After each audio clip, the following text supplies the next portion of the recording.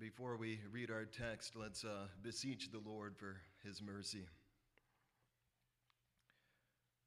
O sovereign and holy God, we do bow our hearts before you this morning and confess that you are God, and we stand in need of your grace.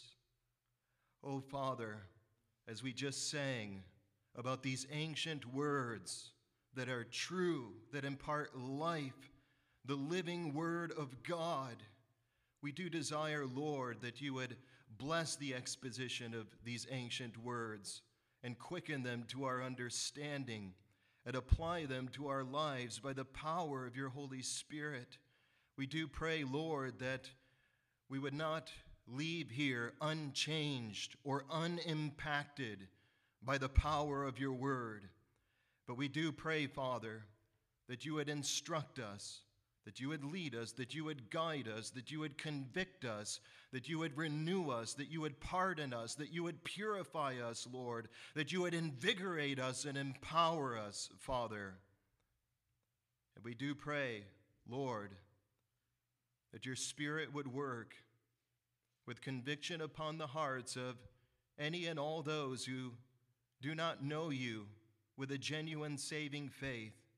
We pray that you would show them, Father, something of your holiness and of the glories and excellencies and majesty of Jesus Christ, that you would draw their hearts to you and show them the excellence of Christ, that they may put their trust in him. And we do pray, Father, that you would indeed give us all a greater glimpse of the majesty of our Lord Jesus Christ through the majesty of Holy Scripture. Father, we do pray that you would be glorified and that you would help us all as we exposit and seek to receive your word, that we would do it faithfully and without deviating, and that we would remain, Father, faithful to the text. In Christ's name, amen. Romans chapter 7, and our text this morning will be verse 13. But for the sake of context, I would like to just go ahead and read the whole chapter, because we'll be interacting a bit with the argument of the apostle in this chapter and seeking to follow his flow of thought. So, Romans chapter 7. I'll be reading from the New King James. If you have another translation, you can follow along in that. Romans chapter 7.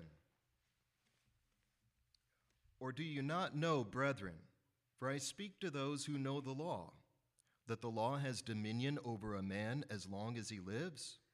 For the woman who has a husband is bound by the law to her husband as long as he lives. But if the husband dies, she is released from the law of her husband. So then if, while her husband lives, she marries another man, she will be called an adulteress. But if her husband dies, she is free from that law, so that she is no adulteress, though she has married another man. Therefore, my brethren, you also have become dead to the law through the body of Christ, that you may be married to another, to him who was raised from the dead, that we should bear fruit to God. For when we were in the flesh, the sinful passions which were aroused by the law were at work in our members to bear fruit to death. But now we have been delivered from the law, having died to what we were held by, so that we should serve in the newness of the Spirit and not in the oldness of the letter. What shall we say then? Is the law sin? Certainly not. On the contrary, I would have not known sin except through the law, for I would have not known covetousness unless the law had said, "You shall not covet." But sin, taking opportunity by the commandment, produced in me all manner of evil desire. For apart from the law, sin was dead. I was alive once without the law, but when the commandment came, sin revived, and I died. And the commandment which was to bring life, I found to bring death. For sin, taking occasion by the commandment, deceived me, and by it killed me. Therefore, the law is holy, and the commandment holy and just and good. Has then what is good become death to me? Certainly not. But sin, that it might appear sin, was producing death in me through what is good, so that sin through the commandment might become exceedingly sinful. For we know that the law is spiritual, but I am carnal, sold under sin. For what I am doing I do not understand. For what I will to do, that I do not practice, but what I hate, that I do. If then I do what I will not to do, I agree with the law that it is good. But now it is no longer I who do it, but sin that dwells in me. For I know that in me, that is in my flesh, nothing good dwells. For to will is present with me, but how to perform what is good I do not find. For the good that I will to do I do not do, but the evil I will not to do, that I practice. No, if I do what I will not to do, it is no longer I who do it, but sin that dwells in me. I find then a law, that evil is present with me, the one who wills to do good. For I delight in the law of God according to the inward man. But I see another law in my members, warring against the law of my mind, and bringing me into captivity to the law of sin which is in my members. O wretched man that I am! Who will deliver me from this body of death? I thank God through Jesus Christ our Lord. So then, with the mind I myself serve the law of God, but with the flesh the law of sin. So says the word of the living God. Well, why did Jesus Christ come to this world? He said the Son of Man came not to be served, but to serve and to give his life as a ransom for many. And another place in the Gospel of Luke, he said the Son of Man came to seek and to save that which was lost. Anselm of Canterbury in the medieval era wrote a famous book called Why the God-Man? And he was seeking to address in that book precisely that question, why did God become a man? Well, in the words of Augustine, the Son of God became the Son of Man in order to make us the sons of men and to sons of God. Christ clothed himself with flesh in order that he may clothe us with his Spirit. He bore our curse upon that tree in order to give us his benediction. He suffered our death to give us his life. And in the words of Matthew 1:21, when the angel appeared to Joseph in a dream and indicated to him the name by which he would call that holy child who was miraculously conceived by the power of the Holy Spirit in the womb of the Virgin, the angel said to him, "She will bring forth a son, and you shall call his name Jesus," which means the Lord is salvation. And he was called that because he is the Lord come to accomplish our salvation, and because salvation is indeed of the Lord. It's the work of the Lord, it's not the work of man. And then the angel said, "For he will save his people, not just from their sorrows, not just from eternal punishment, not just from a lack of purpose in this life, but he will save his people from their sins." That's why Christ came, to rescue us from sin, to redeem us from that woe and from that despair. That's why he became a man. So to understand the glory of the salvation which we have been given in the Lord Jesus Christ, we have to understand something about the nature of the sin from which he delivers us and rescues us. It's like J.C. Ryle said in his famous book on holiness. In the first chapter of that book, he starts out talking not about holiness, but about sin. And he says, in order to construct a great building in our understanding, in order to erect this edifice, as it were, of the holiness of God in our conceptualization of it in our own minds, first we got to dig deep and we got to lay a proper and solid foundation. And he seeks to do that by talking about, of all things, sin. In order to understand salvation, we have to understand sin, because we have to understand what it is that we're rescued from. So what is sin? Well, the nature of sin, according to Scripture, is defined by the law of God. What we believe about sin and what we believe about the law determine what we believe about the gospel. There's a lot of believers today who think the law of God is not very relevant for the Christian life. They think the law of God was for the old covenant, and the new covenant, there's no more law, it's solely grace. Well, the fact is, we are saved by grace alone, through faith alone, by virtue of the imputed righteousness of Jesus Christ alone. And salvation is indeed all of grace. But the new covenant does not abolish or abrogate or annul the law of God in the least degree.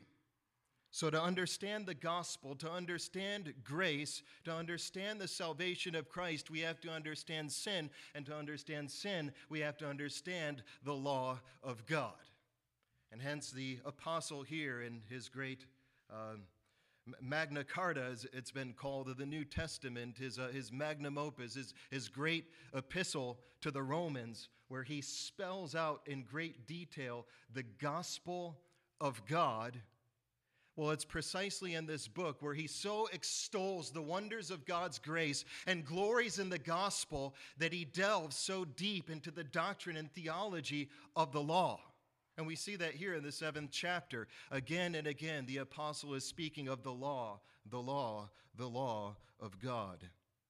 The Puritan John Bunyan, who wrote Pilgrim's Progress, he said, quote, "He that is dark," and when he says dark, he means lacking understanding, "He that is dark as touching the scope, intent, and nature of the law is also dark as to the scope, nature, and glory of the gospel.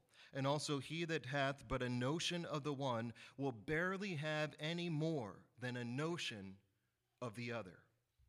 So if we want a thorough, robust, and profound understanding of the gospel of God, we have to have a thorough and robust understanding of the law of God. Well, the fact is, without sin, the gospel wouldn't be necessary. But without the law, the gospel wouldn't make sense. So in our text here in Romans 7:13, the apostle seeks to unmask and expose sin for what it is, to show it in its true colors. And he does this in order to exonerate the testimony of the law of God. And when I say exonerate, what I mean is to clear the law of God from any false accusations that men would raise up against it. And so as he seeks to exonerate the testimony of the law, he does so to shed greater light on our understanding of the gospel. So note that in our text, here the apostle is continuing the argument that is previously commenced.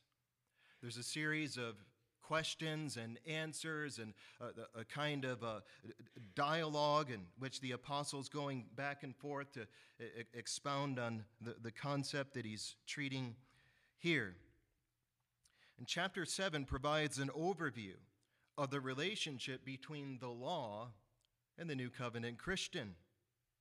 In verses 1 to 6, the apostle explains that we are freed from the law as a covenant of works. And he uses this analogy of being married to the law and then having died through the body of Christ so that we are joined to another, so that we're placed in union with Jesus Christ, so that in union with Christ we would bear fruit unto God, fruit that was impossible for us to bear unto God as we were bound in the condition of sin in the flesh under the law as a covenant of works. And so, in other words, if we are in Christ, the apostle's teaching, The apostle is teaching that if we are in Christ, our own law-keeping is not the basis for our acceptance with God. We have died to the law through the body of Christ. That's verse 4. Through our union with Christ and his death and resurrection, we have died to the ultimate legal and judicial claims that the law of God has over us for our justification in the sight of God. The law of God stood over us, and it condemned us. It exposed our sin, and it declared God's just judgment upon our sin and our sinfulness. Now, it's important to note that we have not been freed from the law as a standard of ethics. The law of God is not abolished. It does remain authoritative, and it does remain in place. It was a sin to lie and to steal and to murder under the old covenant, and those things continue to be sins under the new covenant. The moral law of God is immutable, which means it does not change because it reflects the nature and character of God himself. So we've not died to the law as a standard of ethics, as a standard of right and wrong, but praise be to God, we have died to the law as the basis of our acceptance before God. And so we have been freed from the necessity of observing the law, keeping the law, obeying the law, in order to commend ourselves to the approval of God. And that's good news for us because none of us have kept the law of God, and indeed not even the holiest saint on the face of the earth. I don't care how long they've been in the faith, how devout they are, how advanced they may be in the grace of sanctification. There is no saint on the face of the earth that abides a single day of perfectly keeping the law of God in thought, word, and deed, and motive, and secret thought, and action, and so forth. So the apostle says we've died to the law. Well, this gives rise to the foreseeable objection of verse 7. What shall we say then? Is the law sin? Because the apostle uses strong language. I mean, he says we have died to the law. He's portraying the law as if it were something negative. And Paul uses this strong language frequently in his epistles. For one, because he's combating what we call the Judaizers. These Jewish professing Christians, they claimed to believe in Messiah Jesus Christ, but they were insisting that in addition to believing in Christ, one must observe certain statutes of the Torah, or be circumcised, or keep certain aspects of the law of God, especially the ceremonial aspects of it. And Paul is combating that heresy, which is a damnable heresy, because ultimately, as he says in Galatians chapter 1, to teach that we're justified by faith in Christ plus the works of the law is another gospel. And so the apostle is using strong language in order to clarify the fact that we are not accepted before God on the basis of our own law keeping. So what shall we say then? Is the law sin? Well, Paul, if we've died to the law, if we're no longer united with the law, if the law does not enable us to bear fruit to God, then is the law evil? Is the law bad? Is the law sin? So Paul realizes that his emphasis on the revelatory function of the law by which it exposes and condemns sin seems to cast the law in a negative light.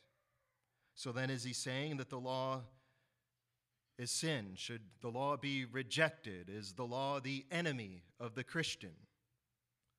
Well, his answer, certainly not. This is an emphatic, concise negation. The law bears no affinity with sin whatsoever. To the contrary, the law is radically opposed to sin. That's what he's saying. The law reveals sin, denounces sin, exposes sin, condemns sin, abhors sin. The law proclaims pure curse, pure destruction, death, even damnation upon any and all sin. The law offers no mercy upon sin, but only pronounces divine disapproval and judgment upon it. So the apostle is teaching that the law is not aligned with sin, the law is not allied with sin, the law is not amicable to sin, but the law is antithetical to sin and stands in opposition to sin in every way. So Paul will ultimately counter the objection of verse 7 with the summary statement of verse 12. And look with me there. He says, therefore, this is a summary statement. So he's summarizing in concise words one of the main points that he's making. Therefore, the law is holy, and the commandment holy and just and good. Now, when he says the law, he means the moral law of God summarized in the Ten Commandments. You're studying the Ten Commandments in Sunday school. Well, another name for the Ten Commandments is the Decalogue, which literally means the 10 words. The moral law of God summarized in the Decalogue, because that's the context, that's the law that Paul's talking about. And just to demonstrate this, look with me at verse 7.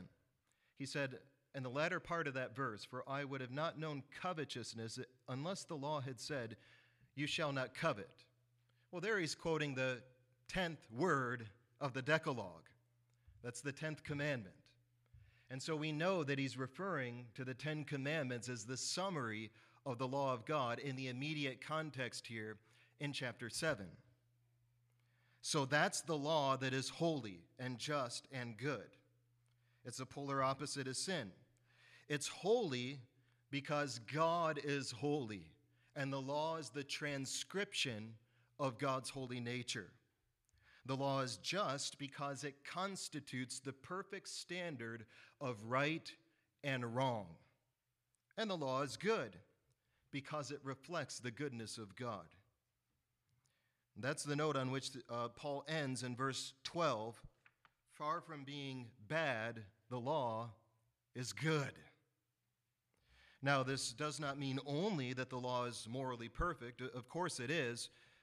But it goes beyond that. The law is good, he says, in that it reflects the goodness of God.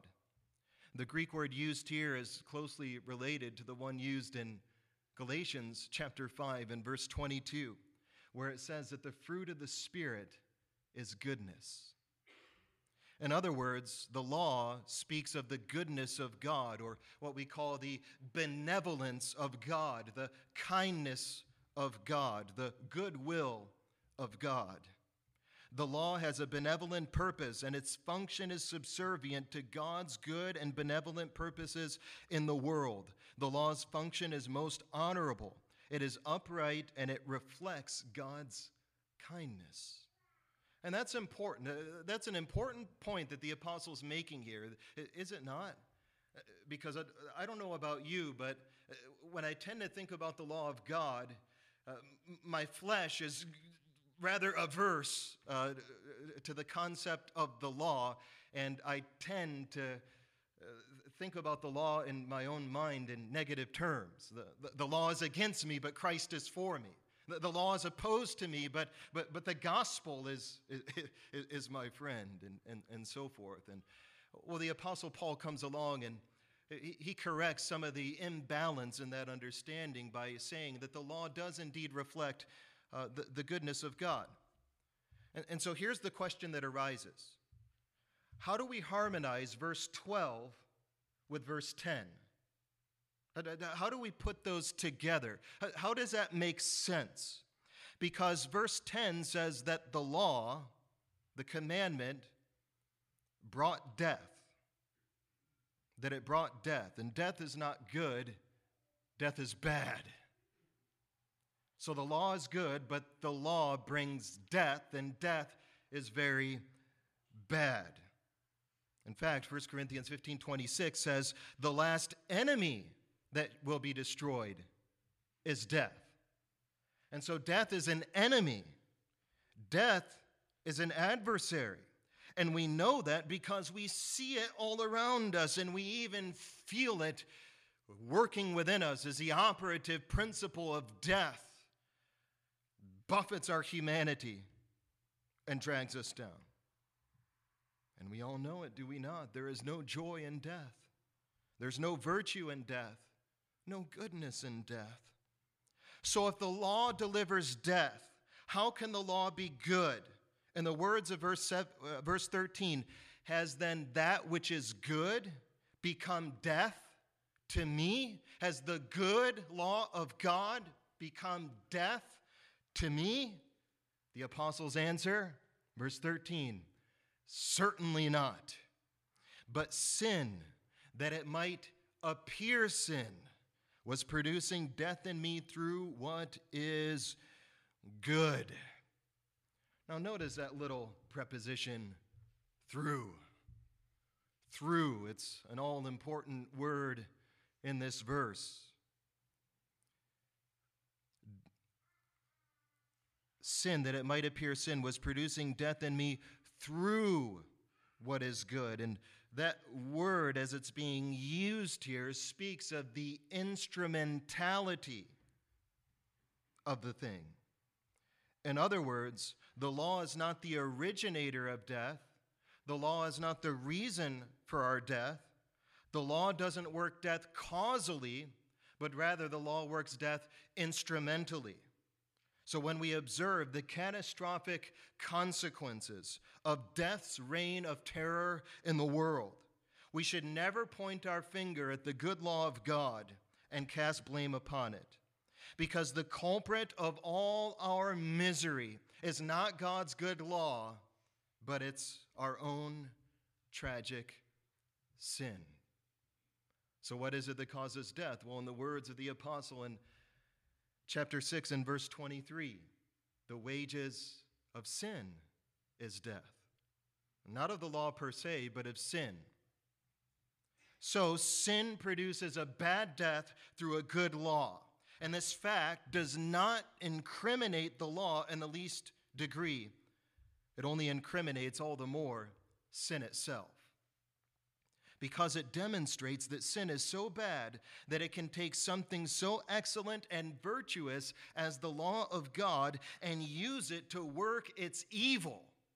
So the law is the transcription of God's holiness. It's the perfect standard of right and wrong. The law is holy and just and good, but sin is so heinous, sin is so evil, sin is so bent on destruction that sin takes this good, holy instrument and uses it as a sword to pierce us through with sorrows, uses it as a weapon to destroy. That's what the apostle's saying.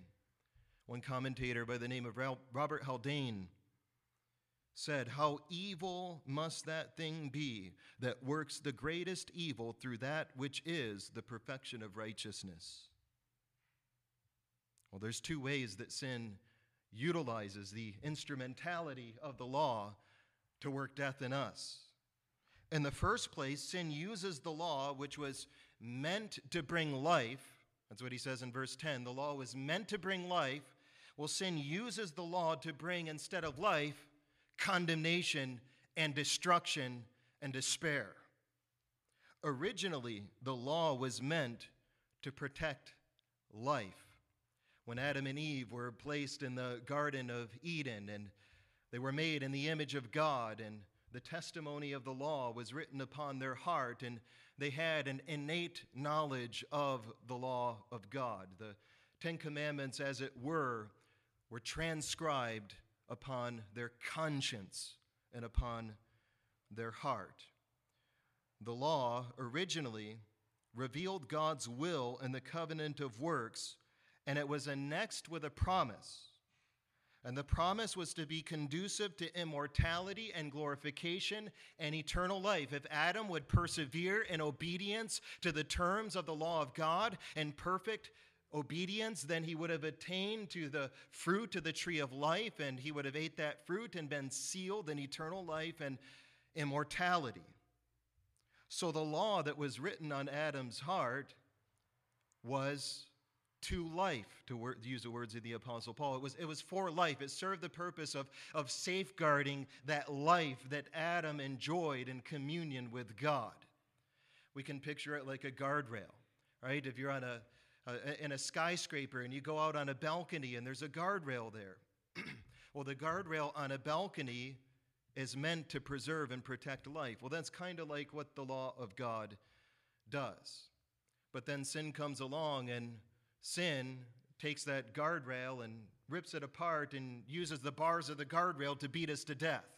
Well, that's not what the guardrail was meant for, but sin came along and perverted its good purposes and utilized it as a weapon to work death and evil.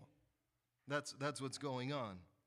So ultimately, sin takes advantage of the law and uses it to kill. Sin uses the law to deprive us of all the good that the law was originally designed to protect. The second way that sin utilizes the law instrumentally to work sin and death is that sin uses the law to intensify its own strength and to act with all the more rigor and energy. Look at verse 8. It says, "But sin, taking opportunity by the commandment, produced in me all manner of evil desire. For apart from the law, sin was dead." And when he says sin was dead apart from the law, he doesn't mean that there was no sin in him apart from the law. We are born and conceived in sin, and the apostle teaches as much in chapter 5, just prior to this in the letter to the Romans. What he's saying is sin was dead is that he had no real consciousness of sin. Sin was not really present in his mind. It didn't weigh upon his conscience. The apostle wasn't groveling under a sense of his guilt. He was not awakened to his sinfulness apart from the law. He was rather ignorant of sin. He had a superficial view of sin. You know, our Lord deals with that in the Sermon on the Mount. Well, these Pharisees and Sadducees so boasted in the law of God. They were the rank legalists of the day, right? And they boasted about how they loved God's law and kept God's law, and that's really what all their stress and emphasis was on. And then our Lord comes along in the Sermon on the Mount, and he says, well, don't think I came to abolish the law. I came not to abolish, but to fulfill. And then he goes on in the sermon expounding upon the height and the depth and the breadth and the demands of the law of God. And well, what does he do there? Well, he demonstrates to the Pharisees and the legalists that with all their boasting that they kept the law of God, that they did not, in fact, keep the law of God at all.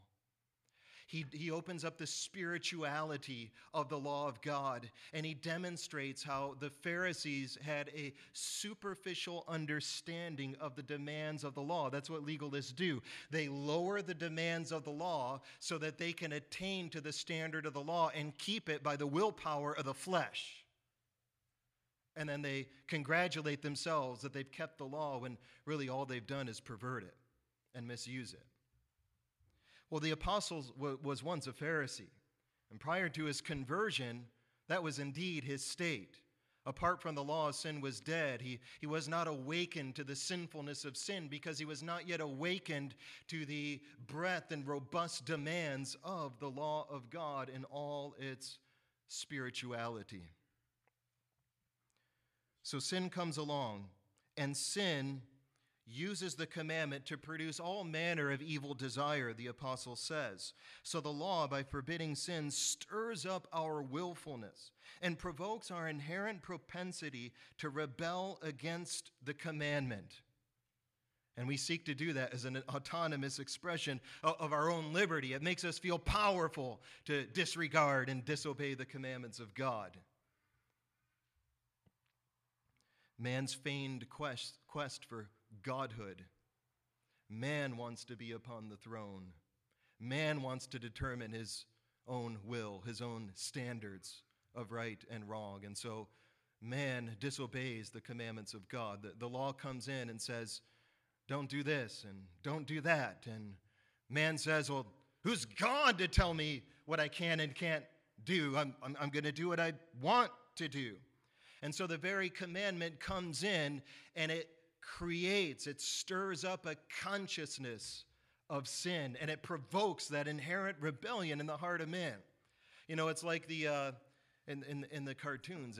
If you've ever seen, like in the children's cartoons, where there's a man sitting in some kind of commando area, and there's a big red button, and he's told, "Don't press the red button. Whatever you do, don't hit the red button." And then he infatuates with the red button. The red button becomes all consuming to him, and he obsesses over the red button, and he can barely restrain himself from the curiosity of pressing the red button to see what it does. Well, if he presses it, it gives him a sense of liberty. It makes him feel powerful. Well, that's kind of what it's like with the commandments of God. The commandments of God say, don't press the red button.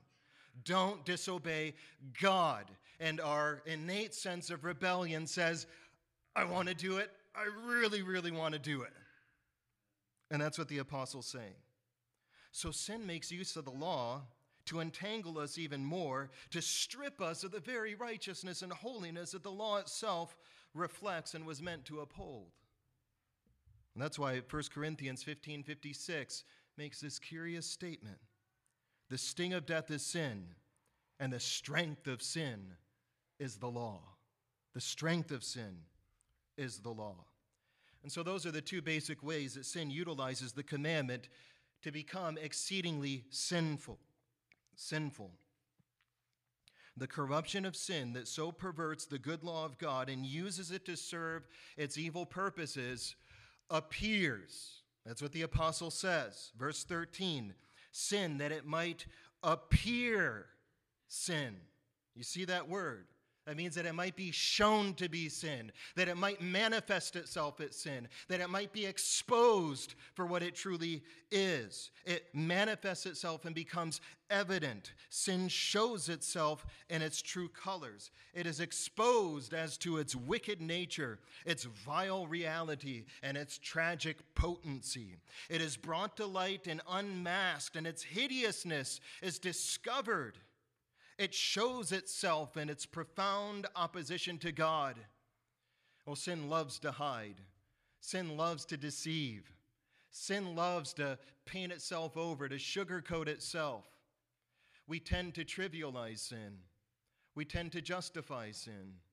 We tend to excuse our sin and rationalize our sin and to diminish the gravity of sin. And what the law of God does is come in and it strips us from all this rationalization and self-justification. And the law of God exposes sin for what it truly is.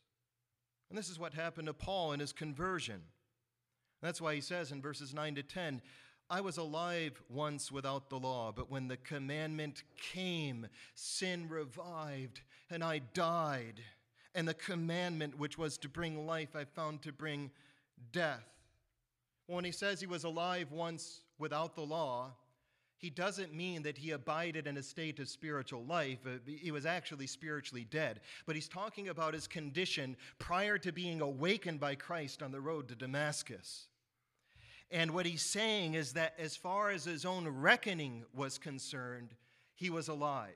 In other words, he was self-righteous, and he thought he had spiritual life with God. He thought he was okay, but he wasn't. And then the commandment came, and sin revived, and he died. In other words, he saw himself as under the death penalty of God's just judgment on account of his sin, even though he was externally blameless as a Pharisee. That's what he's saying. And when the commandment came, what the apostle's describing there is not the first time that he ever read about the commandment or heard about the commandment, because he grew up raised as a Pharisee under the tutelage of the greatest rabbis of the day.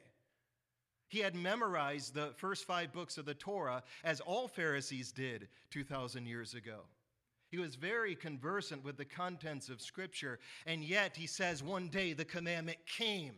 In other words, one day the commandment burst forth upon his conscience. One day his mind was flooded with the light of the holiness of Jesus Christ, and he saw the magnitude of Christ's holiness and righteousness, and in the light of that he saw the magnitude and depths of his depravity and sinfulness.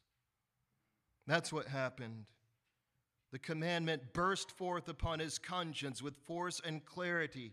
He came to understand the spiritual nature of the law and the height and depth and breadth of the law's standard. In other words, this happened, sin became exceedingly sinful, and he saw it for what it was precisely when he saw the blazing light of the holiness of God on the road of Damascus. That's when he had an experience analogous to that of the prophet Isaiah. Remember Isaiah chapter 6, where he saw the Lord high and lifted up. And what's the first thing he exclaims?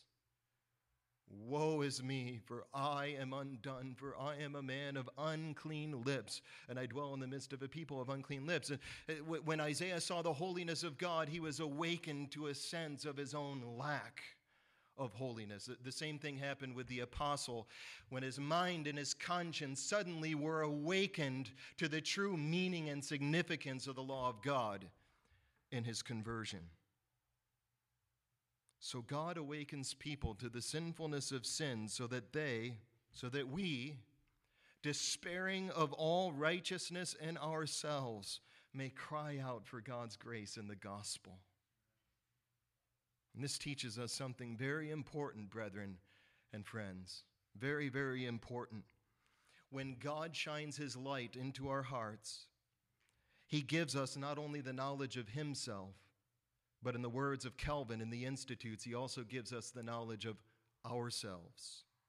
Of ourselves. And the knowledge of ourselves includes knowledge of the sin that is so intertwined with our nature so as to corrupt us to the core. With greater light and greater spiritual discernment comes an increased and greater awakening to sin as sin. With growth in the knowledge of true holiness, such as the law manifests, comes growth in our discernment of and sensitivity to sin. So, dear friends, I want to ask you, have you ever saw your sin for what it really is? Has the commandment ever came to you like it did to the apostle? Sadly, the sinfulness of sin is a much neglected subject in contemporary evangelicalism, but it's not neglected in the Bible. From Genesis to Revelation, it's one of the most prominent doctrines of Scripture. So how does the Word of God testify to the exceeding sinfulness of sin? Let me just give you a bird's eye overview in just a few minutes of what Scripture teaches about what sin is. First of all, the titles and proper descriptions of sin demonstrate its exceeding sinfulness. To sin is to fall short of God's glory. And insofar as God's glory is the greatest and most excellent, infinitely worthy thing in the universe, sin is correspondingly a crime of infinite magnitude because it's committed against an infinitely worthy God. Sin is transgression of God's law, 1 John 3:4. Sin is lawlessness, iniquity. It's the anarchy of the autonomy-seeking creature and rejection of God's authority. Sin is, 1 John 3:8, the work of the devil. All sin is satanic, it's demonic, it's sinister. Sin is, in the words of Romans 1:18, unrighteousness. Isaiah 1:2, it's rebellion. Sin is insubordination against the government of God. Sin is betrayal. To sin is to be unfaithful and disloyal to the covenant of the Creator, Hosea 6:7. Sin is, in the words of Proverbs 5:23, foolishness. Sin is irrational, insane. It's the absurdity of absurdities. It's, as one theologian called it, the ultimate psychosis. Sin is, in the words of John 1:5, darkness. Romans 8:7, sin is enmity. Isaiah 5:20, sin is perversion because it calls evil good and good evil. It corrupts and perverts God's good moral order. Sin is, in the words of Proverbs 6:16, abomination, something vile, repugnant, hateful. But not just the titles and descriptions of sin in Scripture, we consider also its effects and consequences, which demonstrate its exceeding sinfulness. Sin, Jesus says in John 8:34, enslaves its victims. He who commits sin is a slave to sin. It enslaves the mind, the will, the affections. Sin conforms the image of man, who was made in the image of God, to the image of the devil in part, because it results in that the devil becomes the father of the ones who practice sin. John 8:44. To practice sin is to resemble Satan. Sin results in spiritual death. Ephesians 2:1, we were dead in trespasses and sins. Jeremiah 13:23 teaches that it results in moral inability to work righteousness in the sight of God. The sinner, due to his sinfulness and his natural condition, Scripture teaches, cannot know God, cannot please God, cannot love God, cannot believe in God, cannot even seek God. Sin corrupts the whole nature of the one who commits it, resulting in a radical depravity. It corrupts one's whole being. 2 Corinthians 7:1, flesh and spirit become tainted with what it calls filthiness. The body is a body of death, Romans 7:24. All the faculties of man's being become corrupt on account of the power of sin. And consider also, in terms of the consequences of sin, the judgment that God has pronounced upon it, which is nothing short of eternal hell. The terrors of hell testify to sin's exceeding sinfulness. Why? Well, because God, as a just judge, prescribes to sin precisely what it deserves. The punishment of sin does not exceed the measure of what its demerit truly warrants. We tend to think of hell as overly harsh. But God doesn't think of hell as overly harsh. God thinks of hell as perfectly just. And the reason for that difference in our estimation of it and God's estimation of it is due to the difference with which we view sin. God views sin as it truly is, and we yet do not. Well, think of hell's torments, hell's eternity, every moment, every groan of the damned, every lick of the flame, they all testify to the exceeding sinfulness of sin. This is very serious. But not just the titles of sin and descriptions of sin, and not just the consequences of sin in Scripture. Consider also the relationship that sin bears before God. Sin is the evil of all evils because it is the contradiction of God, who is the good of all goods. Just as there is nothing more glorious than God, so there is nothing more deplorable than the thing that detracts from his ascriptive glory. Sin believes itself to be God. If it were for sin, every sin that we commit, you know what we're doing. In essence, we are saying, I would intrude into the very throne room of God and cast him down from upon his throne, and I would usurp the throne in his place.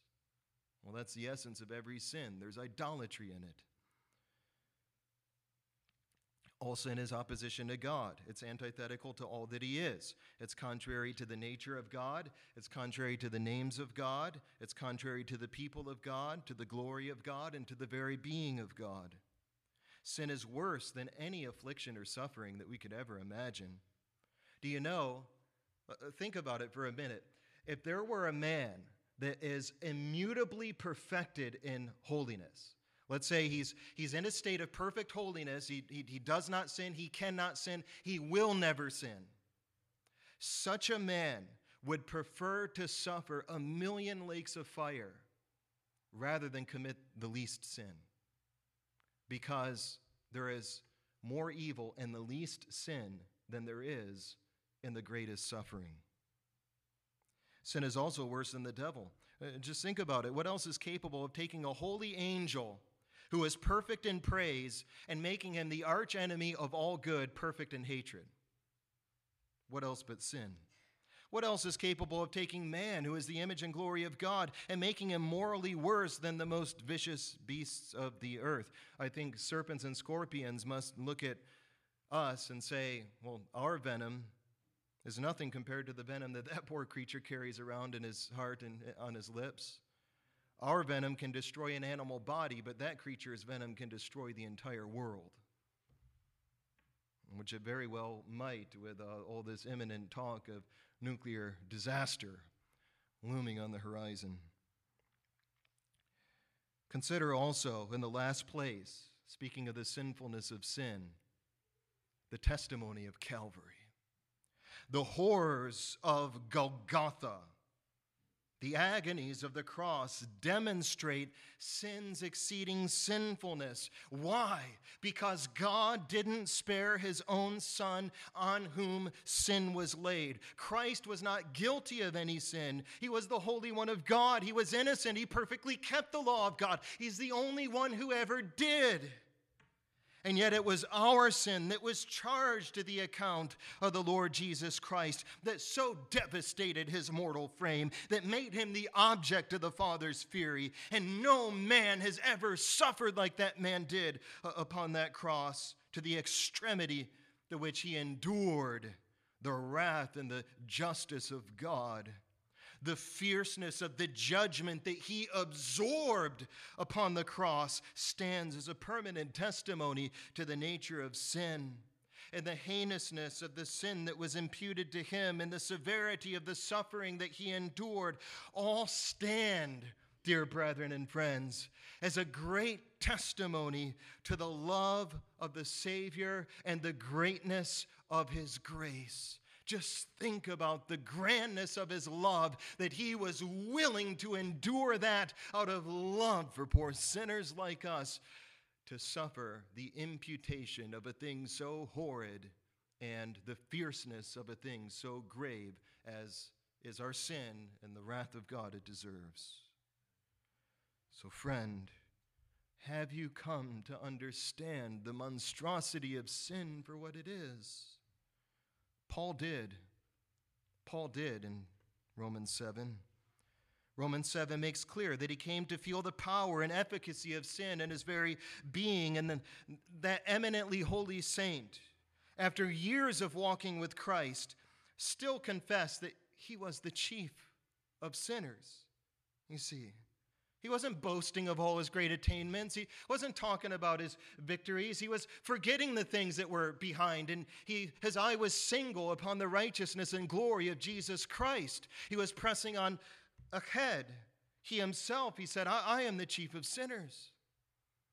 John Bunyan later said, I am the chief of sinners, and the only reason that Paul wrote that he was because he never met John Bunyan. And I think the same thing about myself. Well, he confessed that he was still the chief of sinners, not because he sinned more than he did before, not because he was a slave to sin, because he was not. I mean, the Apostle Paul was one of the most sanctified image bearers of God on the face of the earth. But he confessed that he was a chief of sinners because as he grew in the knowledge of God and in the knowledge of the law of God, he grew in sensitivity to sin. And he confessed it because he trusted not in his own righteousness, but in the righteousness of the precious Lamb whose blood was shed for sinners like him and like me and like you. So listen, it's one of the great paradoxes of the Christian life. Do you know what a paradox is? An apparent contradiction where there's two truths that are held in tension, and we can't really figure out exactly how it works or why it works like that. But it's one of the great paradoxes of the Christian life that the more holy we grow, the less holy we tend to feel. The more we grow in sanctification, a lot of times, the less sanctified we feel.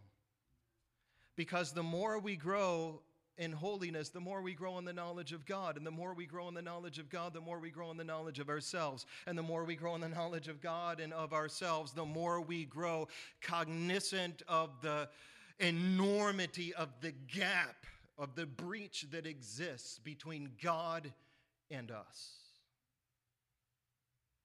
And yet we also grow in appreciation and esteem for the mediator who bridges that gap for us and gives us access to God and fellowship with God and causes us to be accepted. We are accepted in the beloved for Christ's sake. We are counted righteous in Christ. And so, as we face the reality of our remaining sinfulness and we are awakened to that reality to greater and greater measures, we come to think less of ourselves and more of Jesus Christ. And that's what it means to grow in sanctification, to grow in thinking and esteeming ourselves as less and less, and grow in esteeming Jesus Christ as more and more glorious, and more wonderful, and more full of majesty, and more desirable, and more beautiful, and more the sum total of every excellent thing that there is, the pearl of great price, the treasure that it's worth, just selling everything in order to acquire him.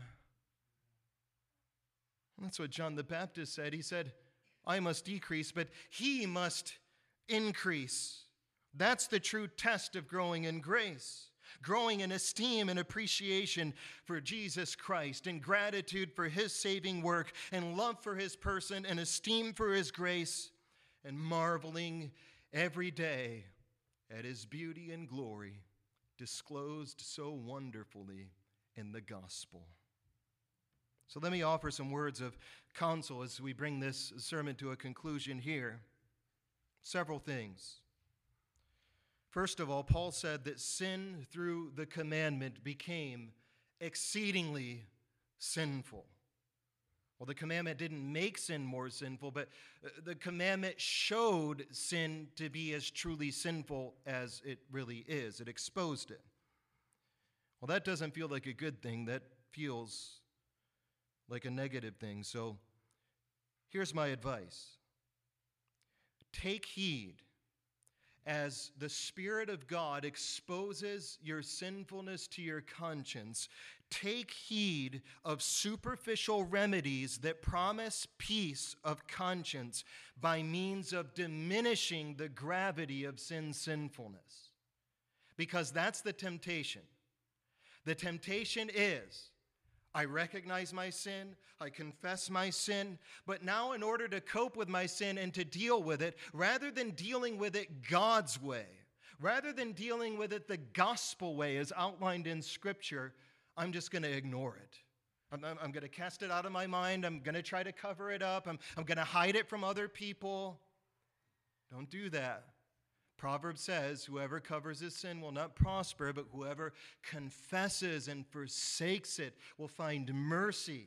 That's what the Apostle John says. If we walk in the light as he is in the light, we have fellowship with one another, and the blood of Jesus Christ, his Son, cleanses us from all sins. For if we confess our sins, he is faithful and just to forgive us our sins and to cleanse us from all unrighteousness. So no matter how exceedingly sinful your sin seems to be to your own mind and conscience, know that the greatness and magnitude and power and glory of God's grace and the gospel far exceeds the magnitude and gravity of sin. But there are those who will say, well, don't take sin so serious. Don't be so hard on yourself. Now, I admit, one can be too pessimistic. One can overreact in imprudent ways. But the fact is, we can never take sin too seriously. Our problem is not that we take it too seriously, it's that we don't take it seriously enough. And the fact is, God took sin seriously at Calvary, did he not? And he will take it seriously on the day of judgment. So better come to grips with it now and deal with it. Young people, children, you have such a privilege growing up in the church and listening to the Word of God and being under the means of grace. You really do. I did not come from a Christian background, and I was not brought up hearing these truths, and it wasn't until I was a teenager that I was really exposed to these things. Oh, young people, I plead with you, don't waste your youth, don't waste your life. Embrace the gospel of Jesus Christ. There is no greater thing for which it is worth living. Oh, take your sin seriously. Take your sin seriously and let it drive you to the cross of Jesus Christ to take the gospel seriously. Another word of advice, take heed of failing to appreciate or appropriate Scripture's true remedy for sin due to an inordinate focus on sin that obscures the amazing grace of the gospel. There are several influences that cast their shadow over our ability to see grace in its true colors. And I've seen this happen with believers a lot, and I've also seen it happen with people who are in a process of struggling, and they're not yet genuine believers in the Lord Jesus Christ. They have no peace of conscience, and yet they say that they want to, but their sin is so present to them. Sometimes they have such failure in their past, or they have such a looming sense of guilt hanging over them that they can't really see through the dark clouds of despair, and they can't really enter in to embrace the grace of the gospel. And so, if that's you, I want to encourage you not to allow the guilt of sin, the weight of the sense of guilt. Don't allow it to obscure the clarity with which you're able to see and appreciate the graciousness of Jesus Christ. There are influences that would prevent us and hinder us from seeing it. One is our innate pride, our inbred self-focus. Our own inherent pride. It's always exercising its influence, seeking to turn us inward, seeking to make us so introspective and obsessed with our own works, our own performance, that we fail to look to Christ. We become so self-absorbed and introspective that we fail to be Christocentrically extrospective, as it were. We must take to heart Hebrews 12:2. Looking unto Jesus, the author and finisher of our faith. Oh, remember that, dear brethren and friends. Looking to Jesus, looking to Jesus, looking to Jesus, the author and finisher of our faith. Let us look away from ourselves to the only one who is worthy of our continual and all-consuming contemplation. Remember what Robert Murray McCheyne said so famously. He said, for every 10 looks at yourself, for every look at yourself, he said, take 10 looks at Jesus Christ. For every look at yourself, take 10 looks at Jesus Christ. And the fact is, you don't have to discern the full weight and gravity of your sinfulness in order to embrace Christ and the gospel. Do you know why? Because you never will. We never will. It's the mercy of God that we don't discern the full gravity and extent of our sinfulness. Do you know why? Because if we did, it would drive us insane. God tempers the revelation of His holiness to us with His grace so that we may be able to bear it. So don't think you have to plumb the depths of your despair before you can mount up on the wings of the gospel and soar with hope on the glorious wings and heights of grace. And finally, we must never, ever, ever fall into having more faith in the power of sin than we do in the power of the Savior from sin. The exceeding sinfulness of sin may be great, but the grace of God in Christ for those who trust in Him is much greater. And this is what I sought to point out in the beginning, that understanding the nature of the law and the nature of sin and our relationship to them elucidate and highlight for us the glory and grace of the gospel. So remember, dear believer, the Word of God plunges us into the depths of sin's true nature in order that it might then plunge us and immerse us into the depths of the riches of the gospel. Christ not only deals with our sin, but the provision of His grace in the gospel surpasses our need so as to bestow upon us unspeakable riches of grace and glory. You know what the apostle calls it in his epistle to the Ephesians when he's referring to Christ's grace? He says, the unsearchable riches of Christ. Unsearchable, unfathomable.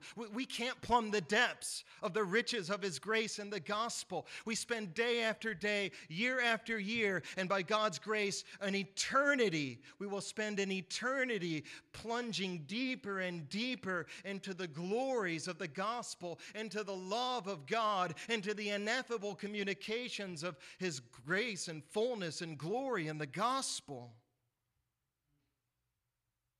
So it is, as Paul said in the 5th chapter, where sin abounded, grace did abound much more. Let's never forget that. Let's pray.